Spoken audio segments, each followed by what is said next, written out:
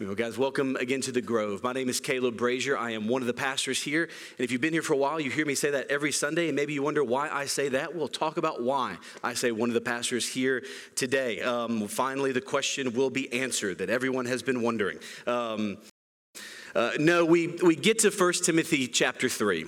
And if you've ever read through the Bible, if you've ever gotten a Bible reading plan or gone through it, we're our discipleship group I'm in right now, we're going through Numbers. You know, in the book of Numbers, there's this it feels like a census report almost. And these people had this many people. These people had this many people. It's like, I'm just going to maybe skip this chapter, right? Maybe as a pastor, I shouldn't say that. All of God's word is inspired and breathed out by God. But you get to some of those chapters, just like, this doesn't really apply to me. I'm just going to skip over. I wonder if sometimes we feel like that when we get to 1 Timothy 3. Qualifications for elders and deacons. Let's get to the other stuff that 1 Timothy talks about how we're supposed to think about money and how we're to pray or the beauty of the gospel Paul lays out in chapter 1. But elders and deacons, chapter 3, just kind of skip past that. My contention this morning is to lay out that this chapter is incredibly important, not just for elders and deacons, but for every single person who follows Jesus. The reason why I want to make that claim is because I think that a lot of the inefficiency and ineffectiveness of the church today can be found and traced back to the root that we don't have a very clear answer to this question. What is the church? That's a fairly clear-cut question. It seems simple, and at the face of it, you may go, we know what a church is. But whenever you begin to try to define it, I wonder how much definition we've actually put to it. How much of it are we just kind of trying to feel out? Because how we define the church will then define what the church's mission is and how the church should be structured and led.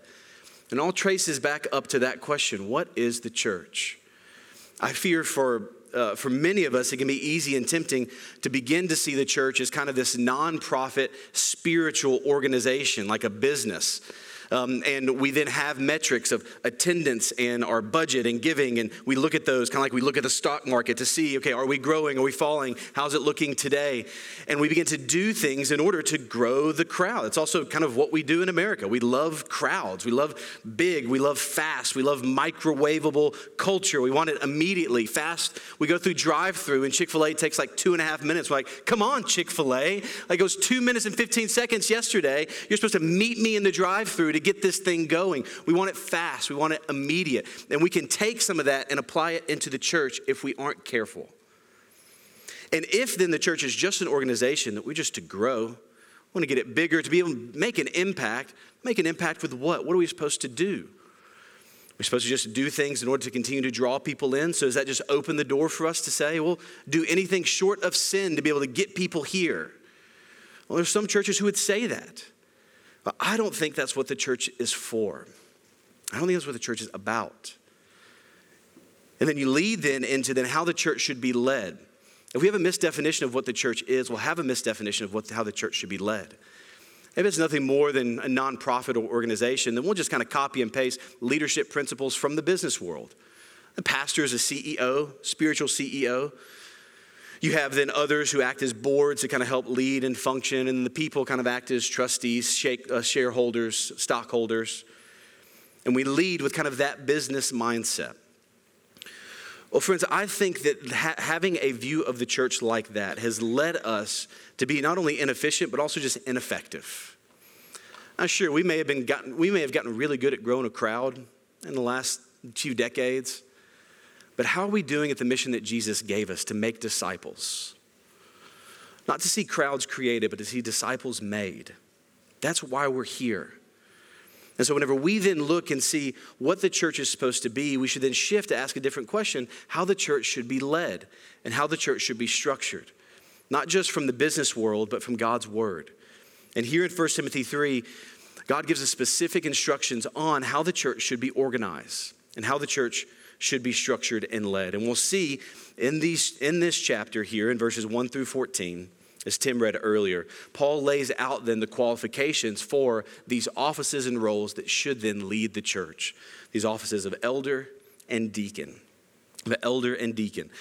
So that's where we'll be then today for the rest of our time in chapter 3, verses 1 through 14. Before we dive in, though, I want to offer a couple clarifications. So first, we'll just walk through some clarifications. Then we'll look at elders in verses 1 through 7, and then finally deacons in verses 8 through 13. So first, the clarifications. As we look at this, elders and deacons, how the church should be structured and led, I want to again say, if you weren't here last week, we looked at the end of 1 Timothy 2, where Paul lays out then, particularly this office of elder and pastor is meant for men. Now, I don't have time to go back through that again. It's both, as Garrett says, a hot button issue in our culture today. Men and women, are they the same? Are they different? If so, how do they work together? Has this not been abused in the past by the church to both silence, hurt, and even abuse women? Of course it has. But what, though, does God say? And so if you've got questions about that, what are women's roles within the church? What does that look like? I can't get into that today, but let me ask you to do three things. One, go back and listen to the sermon from last week. Two, come tonight as we'll begin, again, looking at men and women in the church. It's a smaller setting upstairs. We're able to kind of talk and ask questions, look kind of at a bigger picture of the church. And then third, come and talk to me. We can grab coffee, we can grab lunch, can talk through it and wrestle with, God, what have you said? Why have you said this? Again, generally, we understand that men and women, God designed differently. He designed them differently on purpose. When he created Adam and Eve, he created them man and woman. And he created them to complement one another, not just as complete equals, but different in design to complement one another. There is no difference in worth, dignity, or value between men and women, but there is a difference in the roles that he's given us. Just as we see Jesus' ministry on earth, as Jesus submitted to the Father, that didn't make him any less God or any less worthy of praise. In fact, we see in Philippians 2, Jesus' name is the one that's exalted. The same with the Holy Spirit is then he comes to shine the glory on the Son and the Father. It doesn't place him below in a value sense. And so we see then relationship with men and women, particularly in the church and in the home, there's this complementary relationship. And so we'll see as Paul then lays out these offices as elder, as then men who are leading and sacrificially servant leading the church. We see that play out here in the church and in Ephesians 5 within the home. But again, come tonight, listen to the sermon last week, and if there's more questions, come and grab me, shoot me an email, and let's talk about it. And I'd love to talk through what the Bible says about that. But we can't spend any more time on it because there's lots left for us to cover, and I've already spent too much time on it as it is. So, second clarification. The title of the sermon is Elders and Deacons. And if you listen to the Tim Reed, you may go, wait, but elder wasn't mentioned anywhere in there. There's this other word called overseer. So where are you getting elder from? And didn't you say you were one of the pastors? I'm already confused and I'm just going to take a nap. That's where I'm at right now. What are you talking about? So quick clarification. I'll just put it this way. We understand that these three words, overseer, elder, and pastor, are synonyms within the New Testament. It's three different words describing the exact same office. Now, where do I get that from? There's two places in particular. We see these words, overseer, comes from the Greek word episkopos. The word elder comes from the word presbyteros, and the word pastor comes from the word poimen, these three Greek words. And you kind of hear in there different denominations, don't you? Episkopos, the Episcopal Church, and how it's structured with bishops and kind of hierarchical. You have elder presbyteros, the presbytery and Presbyterianism, and then pastor is poimen. But we believe these three words describe the same office. Well, again, where do I get that from? Well, two places. Acts 20 will be up on the screen. Acts 20, verse 17 and verse 28. Paul is here speaking to the elders in Ephesus, and it says, now from Miletus, Paul sent to Ephesus and summoned who? He summoned the elders of the church to come. And Paul then shifts and addresses these elders in Acts 20. If you skip down to verse 28, he says this to the elders who are summoned. He says, be on guard for yourselves and for all the flock of which the Holy Spirit has appointed you as overseers. There's that word. To do what? To shepherd the church of God, which he purchased with his own blood. So you see Paul using these three Greek words, all describing the same person and the same context. Later in 1 Peter, Peter does the same thing in 1 Peter 5, verse 1 and the first half of verse 2. Peter writes this, I exhort the elders, there's that word presbyteros, the elders among you as a fellow elder and witness to the sufferings of Christ, as well as one who shares in the glory about to be revealed. Here's what he exhorts them to do, to shepherd God's flock among you. Not overseeing, there's the other word, episkopos, overseeing out of compulsion, but willingly, as God would have you. So Paul in Acts 20 and Peter in 1 Peter 5 are using these three different words: overseer or bishop, presbyteros or elder, and shepherd or pastor, all to describe the same office.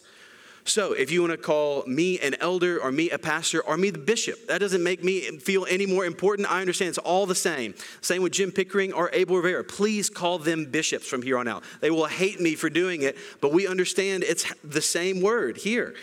Jim, don't shake your head. I think it's going to stick. I'm feeling good about it. This is what we understand it to be. The third point of clarification, depending on where you come from, you may ask, well, how many pastors, elders, or overseers then does a church have? Because we said it plural. I'm one of the pastors. Mentioned Jim and Abel. Well, the pattern that we see throughout the New Testament, just without fail, is a plurality of elders, a plurality of pastors within the local church. You flip anywhere. You see who Paul's writing to? He's writing to the elders. Here in Acts 20, he summons the elders. Or in James 5, verse 14, James writes this: if anyone among you is sick, he should call for the elders of the church. Plural, elders of the church, singular. And they are to pray over him, anointing him with oil in the name of the Lord. So you just see over and over, the pattern is the same. A plurality then of elders and pastors in every local church. Some of them are paid vocationally to be able to give more time to teaching and preaching and leading and serving the church. And some of them are lay. Some of them have other jobs. But they still, each of us, every pastor comes to that table with the same amount of authority. I don't have any extra vote as being the lead pastor. I leave that title at the door whenever I walk into an elders meeting. And me, Jim, and Abel have the exact same authority. I think part of that is God's design to be able to keep one person from kind of taking over the ship, and that's just always a recipe for disaster. And so I am called then to also submit to the elders. There have been a number of times I've been outvoted in those elders meetings, and I don't have any extra votes. I submit then to the authority of the elders here. And I think that's God's good design, because I believe that he's then given us these gifts to be able to do just that. So how many elders? There is no number, but a plurality, multiple. We want to see more and more raised up. Paul tells Titus, one of the other pastoral epistles, raise up elders from among you. This is exactly what we want to see happen here. More and more elders, pastors, overseers, or bishops here at our church. So those are the clarifications. So now jumping into these two roles, elders and deacons. Elders and deacons. Paul lays out the qualifications here. But also what I want to do is kind of expand a little bit and make sure we see not only the qualifications, but also the responsibilities of each. What is a pastor and elder to do? What is a deacon to do? What are those responsibilities? And then what are the qualifications that then God has laid out?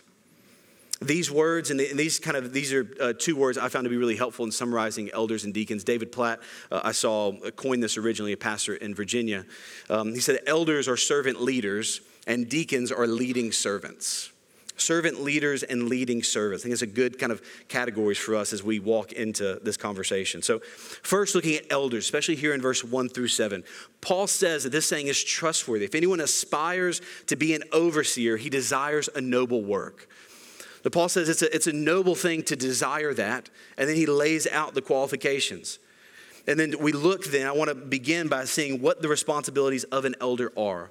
What is a pastor to do? Right, because again, if we kind of think of it, what is a pastor? Is he a CEO giving vision statements and leadership and kind of painting the future of what he wants to do? Listen, maybe I'm old school, maybe I'm just simple. But when people come to me and ask what my vision is for the church, there's a part of me kind of bristles, and I'm like, we're just going to follow Jesus. That's the vision here. We want to make disciples. That's kind of it. Jesus has laid it out for us. I don't think the church will rise and fall based on what kind of visionary leader that I am. I think we've got a visionary leader, and he died on the cross. So let's follow him. Churches that begin to get around one person, I think you're setting yourself, again, up for failure.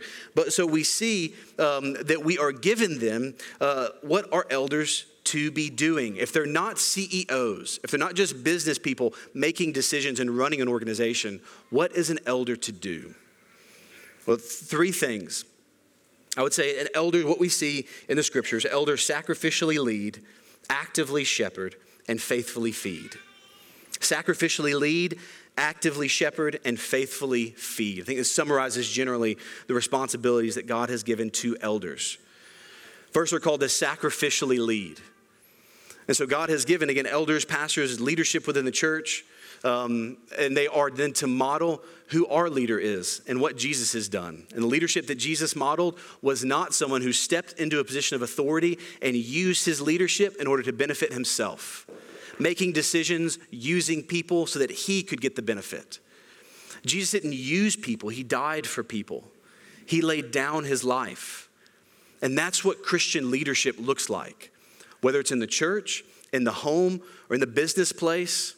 If you have a job in which you are leading other people, friends, Jesus has set the model for your leadership. We are called to sacrificially lead, to look not only to our own interests, but also to the interests of others. And so as leaders, what that means is here, if you are a Christian and you are a leader, here's what it means, that your life is no longer about you. It's for the good of those around you, particularly it's for the good of those that you're leading. And that means you need to put to death even preferences within you, things that you have as desires for the good of those around you. We're supposed to have the same mind of that of Christ Jesus, who did that exact thing.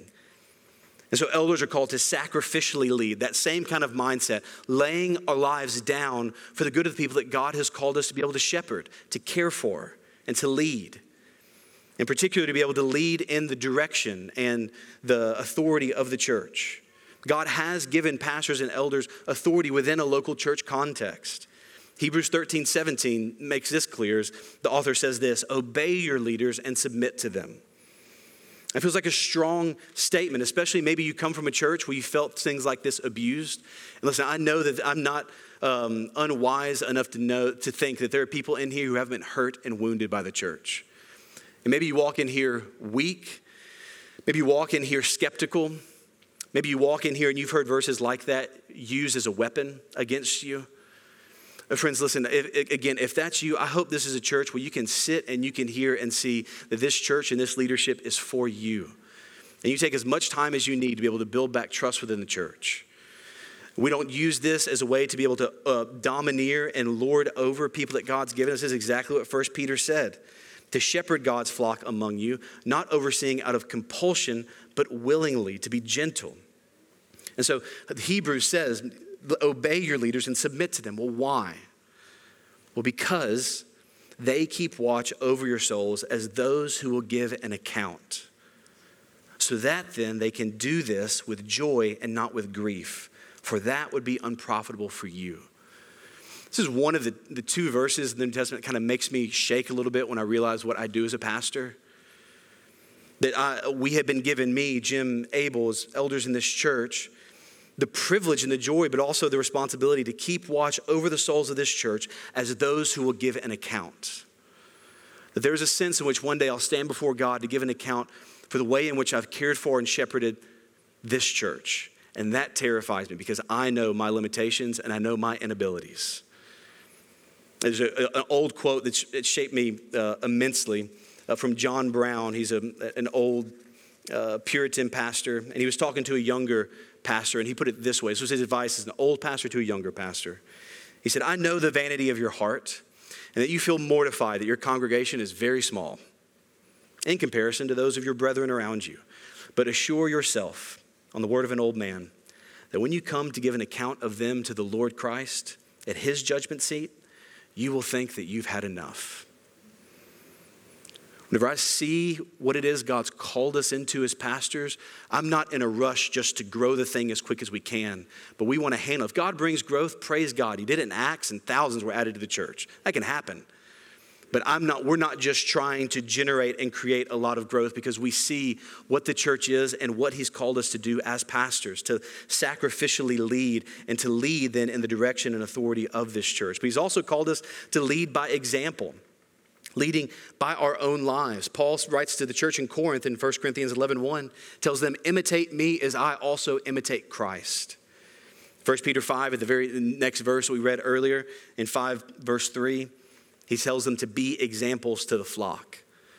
So there is a sense in which we don't want to hold up elders and say, hey, they are Jesus, worship them. But there is a sense in which we want to hold up men in the church and say, follow them in as much as they are following Jesus.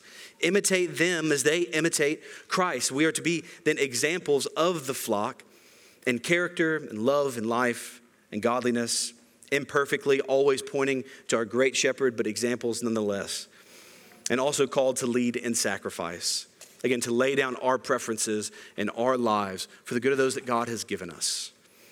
And so that's the first responsibility we see within elders, to sacrificially lead. Secondly, also then, is to actively shepherd. To actively shepherd is one of the responsibilities of the church. And we understand this is that we are called to both know our church, to care for the church, and to protect the church.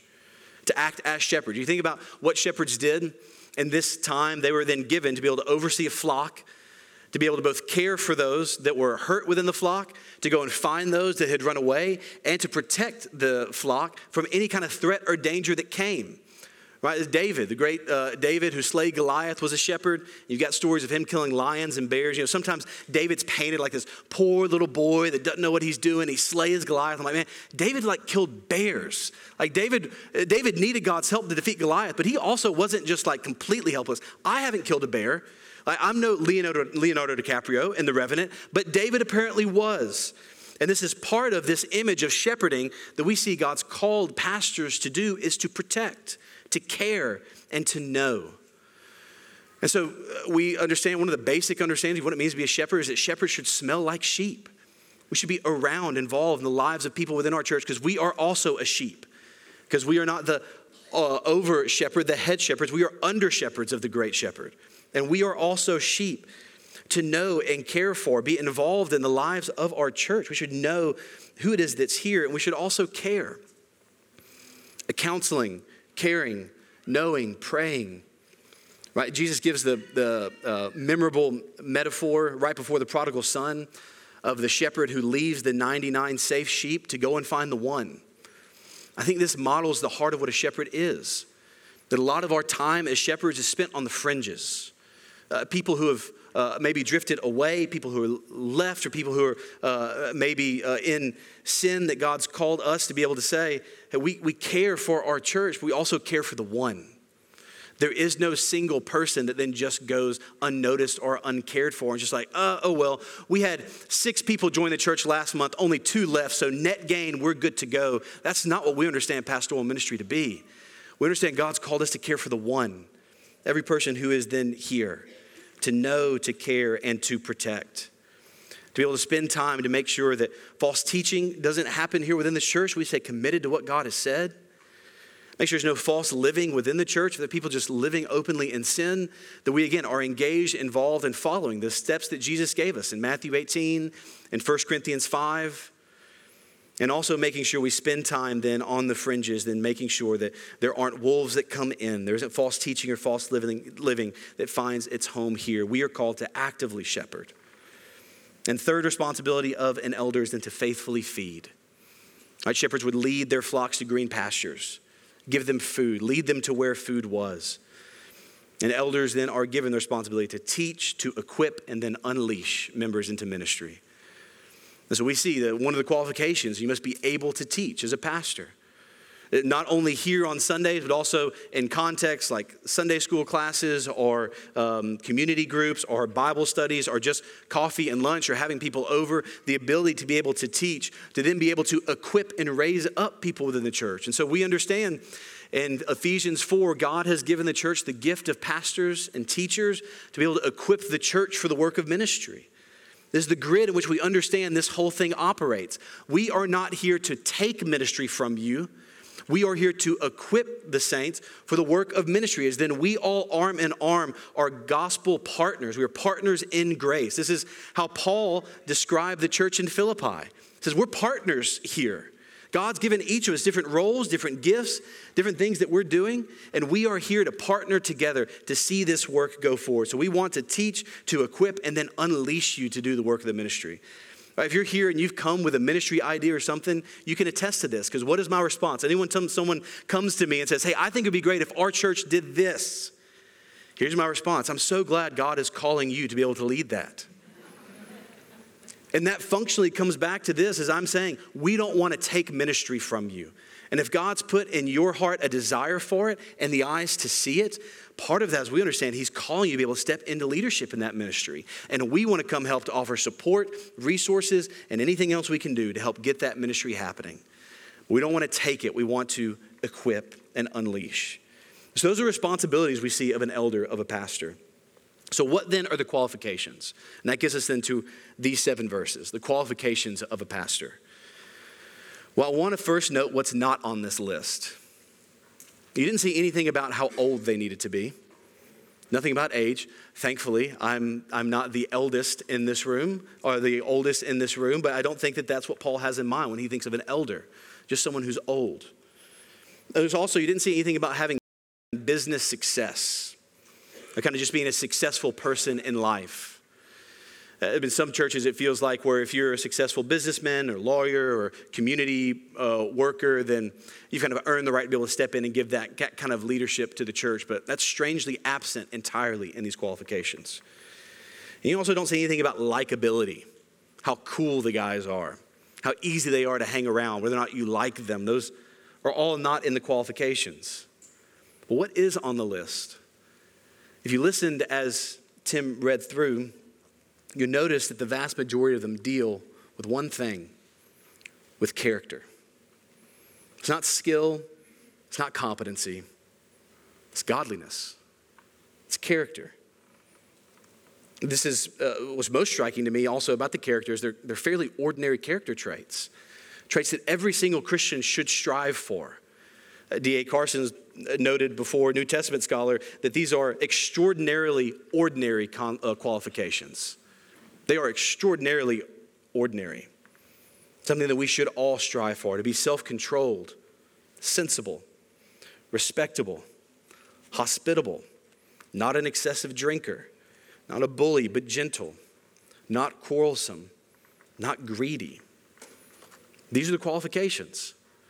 Now, there are 2 that are unique amongst Christians, and those 2 is they shouldn't be a recent convert, and the one skill that is placed in there is they must be able to teach. Everything else you see, though, deals with character and personal life.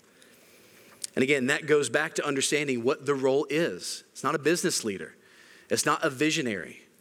It's a godly man given to shepherd, care, know, protect, and feed the flock that God has given them and appointed them to. You see not only then the relationship personally, but you also see some family qualifications and family life that was in there as well. And so questions to ask as elders: is he the elder in his own home? If he's single, is he self-controlled? If he's married, is he completely committed to his wife? If he has children, do they honor him? We see then this relationship of the home and the church as well, as Paul lays out these qualifications. Now, we can't get into all the nuances of what that means. Husband of one wife, what does that mean? That he has to be married? Does he have to have children? What if he's divorced? What if he's been remarried? Again, those are longer conversations that we'll talk about some tonight. Again, so another shameless plug for tonight. Come back at 5 p.m. But I want to move on now and see this second category. As Paul's laid out then elders, these servant leaders, Paul now shifts and says, here's now the second office within the church as deacons, as leading servants. So before going into the qualifications, again, I want to spend some time on the responsibility of deacons. Now, with deacons, there isn't as much clarity in the New Testament about what the office and role should actually look like. We don't have as many verses specifically talking about it. Churches vary church to church as far as what the role actually entails. For us, we kind of see a large springboard in the book of Acts in chapter 6. In Acts chapter 6, especially verses 1 through 4, we see this relationship formed and these men put forward in leadership within the church that gives us what we understand to be the model for the relationship between elders and deacons, and gives us kind of a proto-deacon. So they aren't named as deacons. The word that's translated as deacon is used in Acts 6, but we believe them to be kind of a foundation for what the deacon ministry should be. So in Acts chapter 6, if you want to flip there, I'm going to read quickly. If you don't, you can just listen. But Acts chapter 6, verses 1 through 4, helps shape out what these responsibilities look like for the office of deacon. Author writes this: in those days, as the disciples were increasing in number, there arose a complaint by the Hellenistic Jews against the Hebraic Jews that their widows were being overlooked in the daily distribution. So pause. Here's what's happening. The church is young. It's just gotten started in Acts 2, Pentecost. Thousands are added to the church, and there's already disruption within the church. There is a complaint that's been issued by the church from two different groups, from the Hellenistic Jews against the Hebraic Jews, from the Greek-speaking Jews to the Hebrew-speaking Jews, divided by culture and ethnicity. There is this division within the church, and the complaint is this, that one particular group was getting favoritism in regards to the daily distribution of food. These widows that were speaking Hebrew were getting more than the widows that were speaking Greek. There's a division in the early church. Well, here is then the apostles' answer. The 12 then summoned the whole company of disciples and said, quote, "It would not be right for us to give up preaching the word of God to wait on tables. So brothers and sisters, select from among you 7 men of good reputation, full of the Spirit and wisdom, whom you can appoint to this duty. But we will devote ourselves to prayer and to the ministry of the word."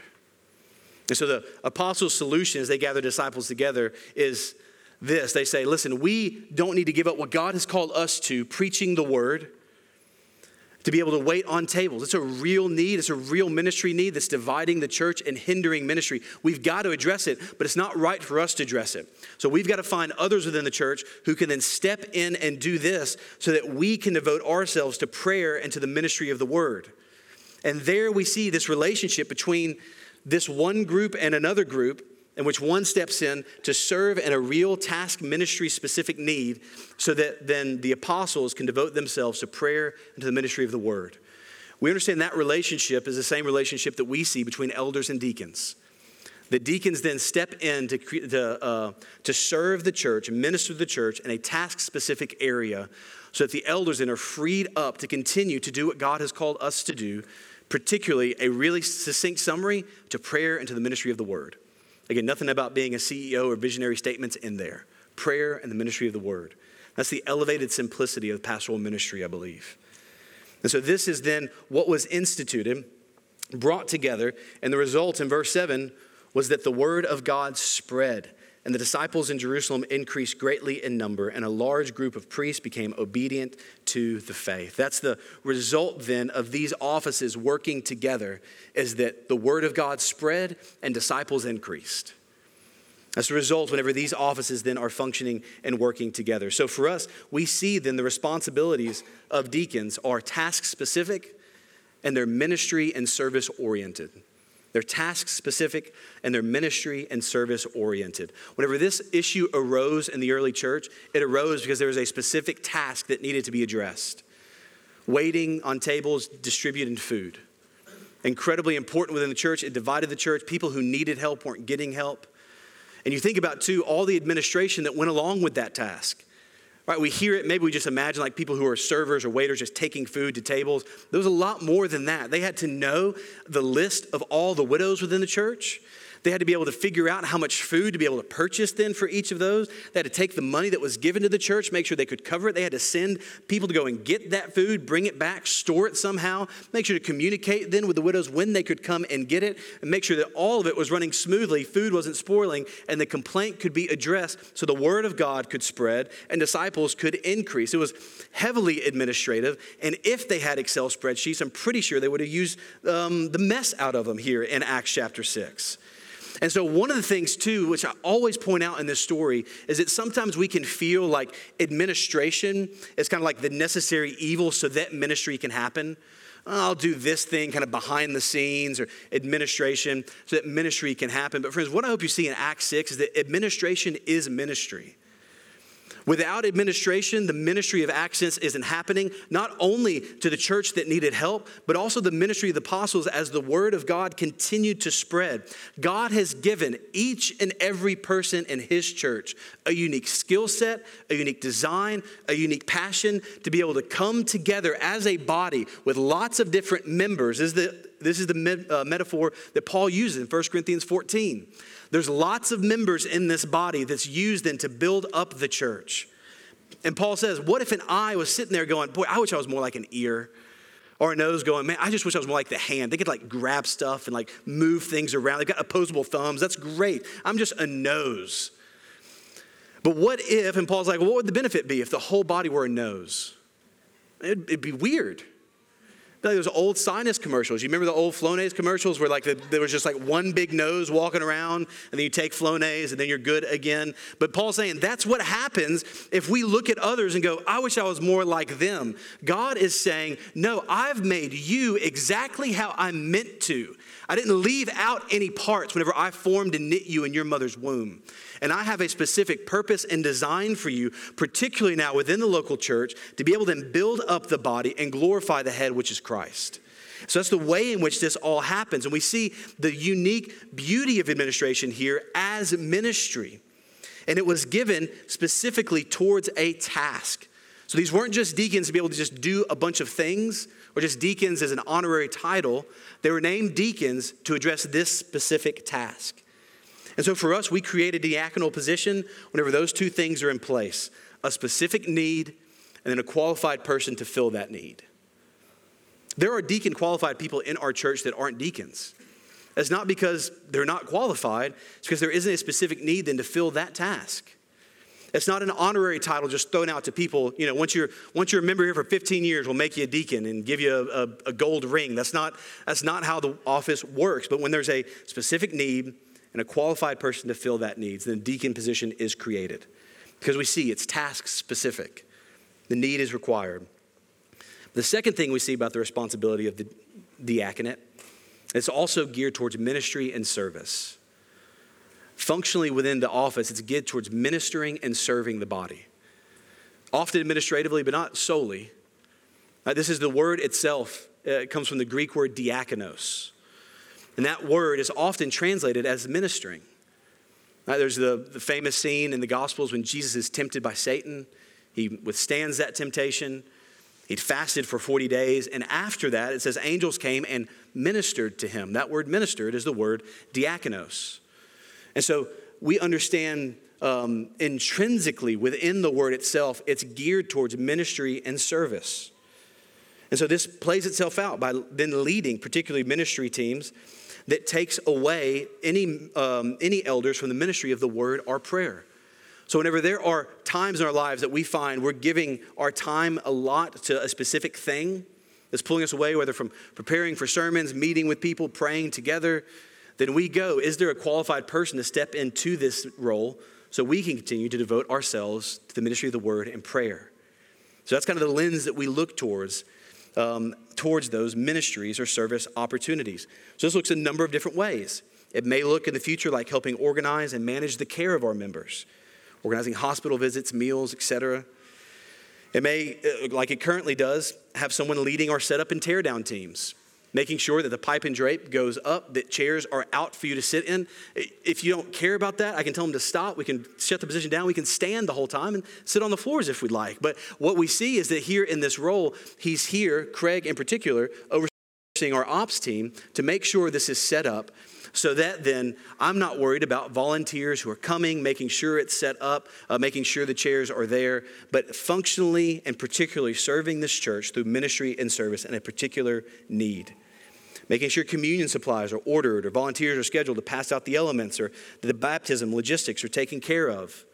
Each of these times when there's something that pops up that's taking us away, that's where we see this area. And one of the specific ways this happened as well was with social media. I was spending like 5 to 7 hours a week making sure we had social media that was going out, graphics were made, communication was going out for our church. And I was like, this is like a black hole. It's important, I think, for our church to know what's happening, but I'm spending so much time here. So we understood this relationship in Acts 6. We go, well, this is taking me away from the ministry of word and prayer.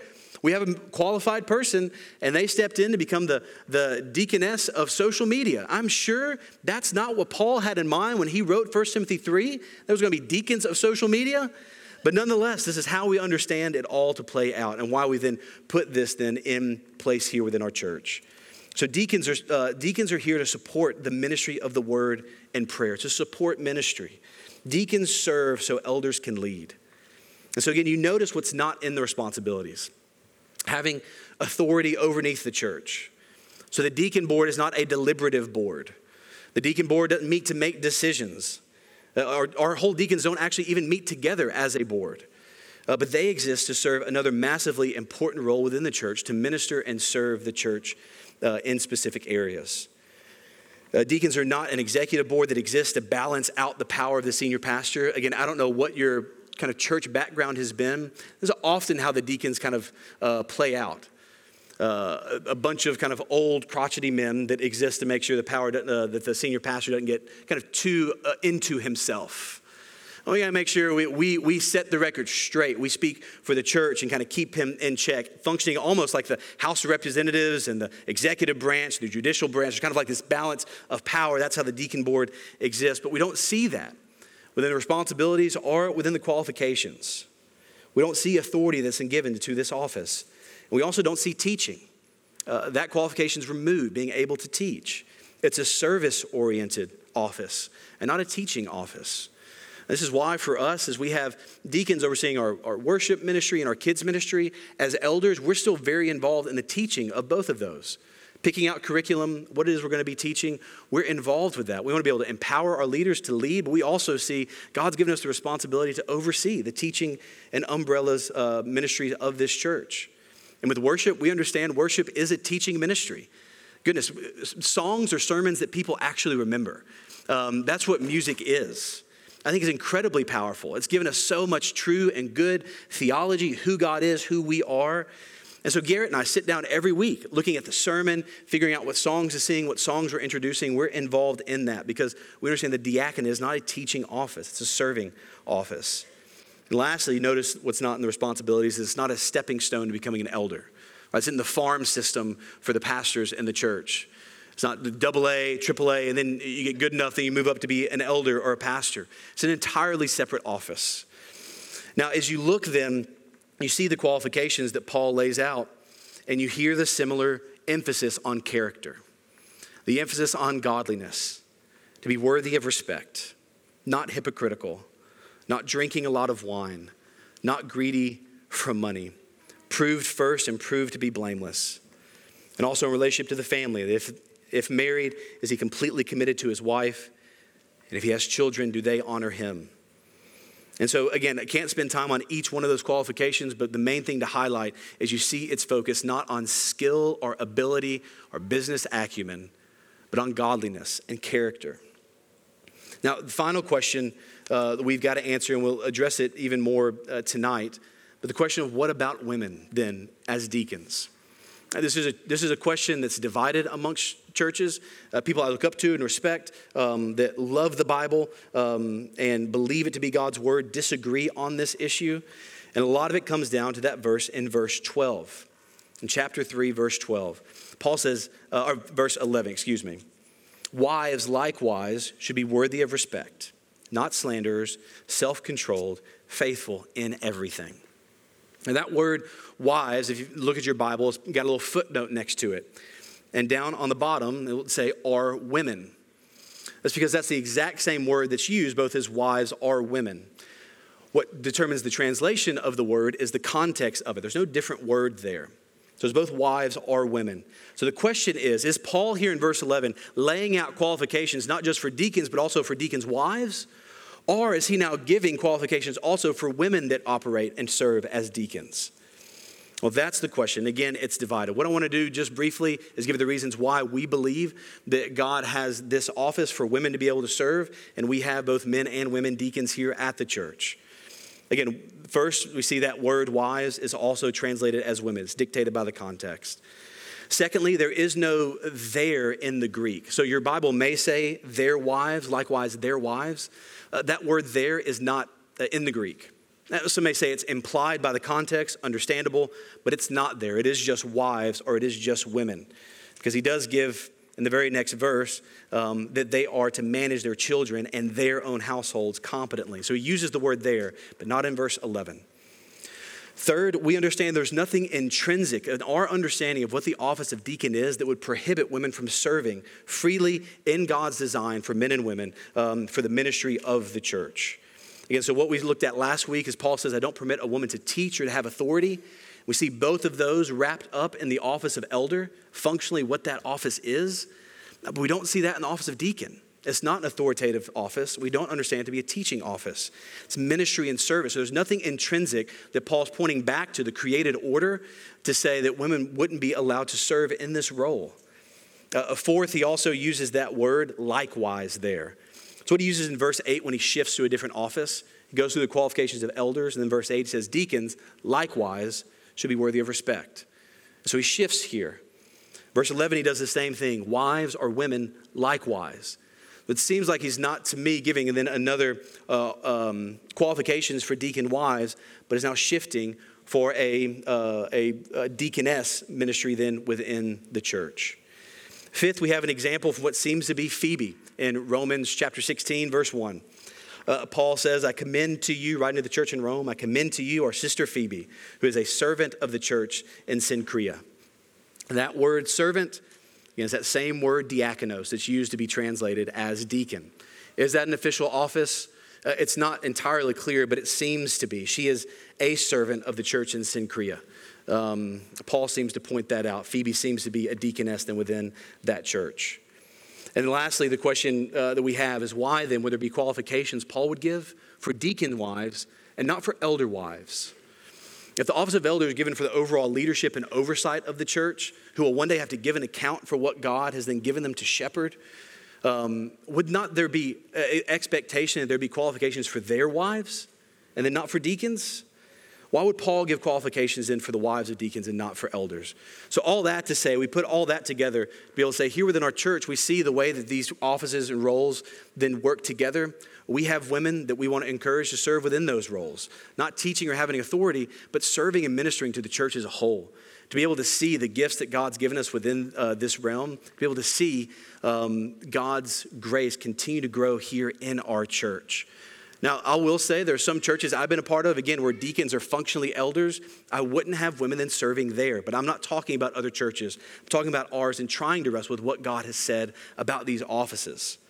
And so we see then these qualifications and responsibilities given out. And this is how we see it all work together. So that may just feel like a bunch of, Caleb, it feels like you just read like part of your constitution for us. Again, why does this matter? Well, I think it matters, again, because the church isn't simply a spiritual organization that's meant to just hit growth metrics like a business. We're not just checking giving reports and attendance records. I heard one pastor say that the church gets caught up with nickels and noses and looking to see how many people are there, how much is given. Always looking, being driven by that. If it's going down, it's bad. We need something to get it back up. But friends, I don't know about you. When you read the Bible, don't you often see when people are walking faithfully, God's kingdom begins to shrink? That's not always a bad thing. Often it's getting healthier. Whenever Elisha said he was the only one, God said, no, man, I've got a remnant of hundreds of people still. And guess what? God's kingdom was not annihilated then. In fact, it's now continuing to spread around. So even as we enter, I think, a time where the church is going to begin to shrink numerically, let me just say, we're not tied to and married to our success as a church based on how many people are coming to church. God's called us to be faithful. Sometimes that means more people will come. Sometimes it means that we won't. It doesn't mean we have to try to generate that growth. And just because people may be leaving the church doesn't mean that we're failing. The question is, are we doing what God's called us to do and then trusting him with the rest? Right? Because this is what he's told us to do, plant and water. And what does he promise to do? Give the growth. I think often we want to give the growth. We want to make it happen. We want to see it come. And so we get caught up with those metrics. That's not what a church is. And the pastor shouldn't be the visionary leader like a nonprofit CEO. And deacons shouldn't be the board that acts as a balance of power to that visionary. Because the church is an organization, but it is also an organism. A group of local Christians committed to one another. The church is a family. Again, like we said last week, a family and a church needs fathers and it needs mothers. It needs brothers and it needs sisters. The church is a flock. And it's meant to be shepherded, cared for, served and led because we see how much Jesus loves her. Did you hear it again in Acts 20, verse 28, what we read at the very beginning? It says that Jesus purchased her with his own blood.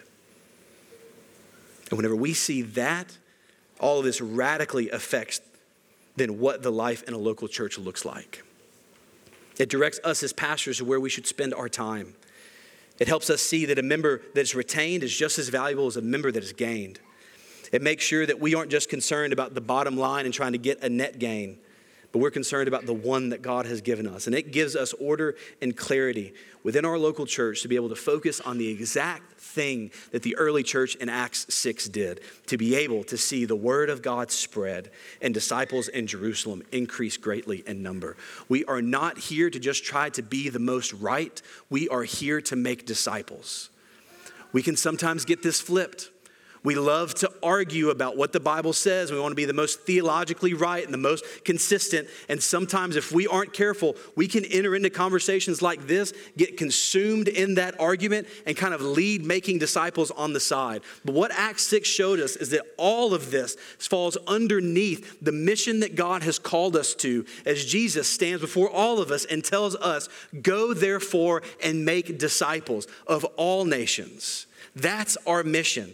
And what we see in this conversation in 1 Timothy 3 with the governing and ordering of the church is that we want to care about it so that we can see that happen, so that we can see the word of God spread and disciples increase. That's what we want to see. His word spread further throughout this city and deeper within our hearts. We want to see both disciples made and disciples formed and grown. We want to see the name of Jesus lifted high in this community. And what we see in the New Testament is that in order to do that, we need to make sure that we are doing God's work and not our own. But we also need to see that we are doing it His way. And so Paul gives us then this order to be able to see and encourage us to be able to follow Him in the way that He's given it so that we can see His word spread and disciples made. Let's pray. God, we are, again, so in need of your grace. God, and I know that things like this have often been used to wound people. So God, if there's someone here that's been hurt, I pray that you would just, God, give grace to them. God, help them to see our church as a church that they can heal and rest and ask questions and process. God, we want to be open and as long as possible to be able to see and care for and have conversations about who you are and why this is good and not something to fear. And God, help us as a church, again, to be committed to your word. God, in a world that's running away from what you've said, help us be able to see that what you've said is good. It's nothing to be ashamed of. But God, by embracing it, we see it actually leads then to the flourishing of men and women in the church and families and communities and around the world. God, help us to be like Jesus, to follow his example, to follow his model, and that we would always be looking to serve, follow, know, treasure, and obey him.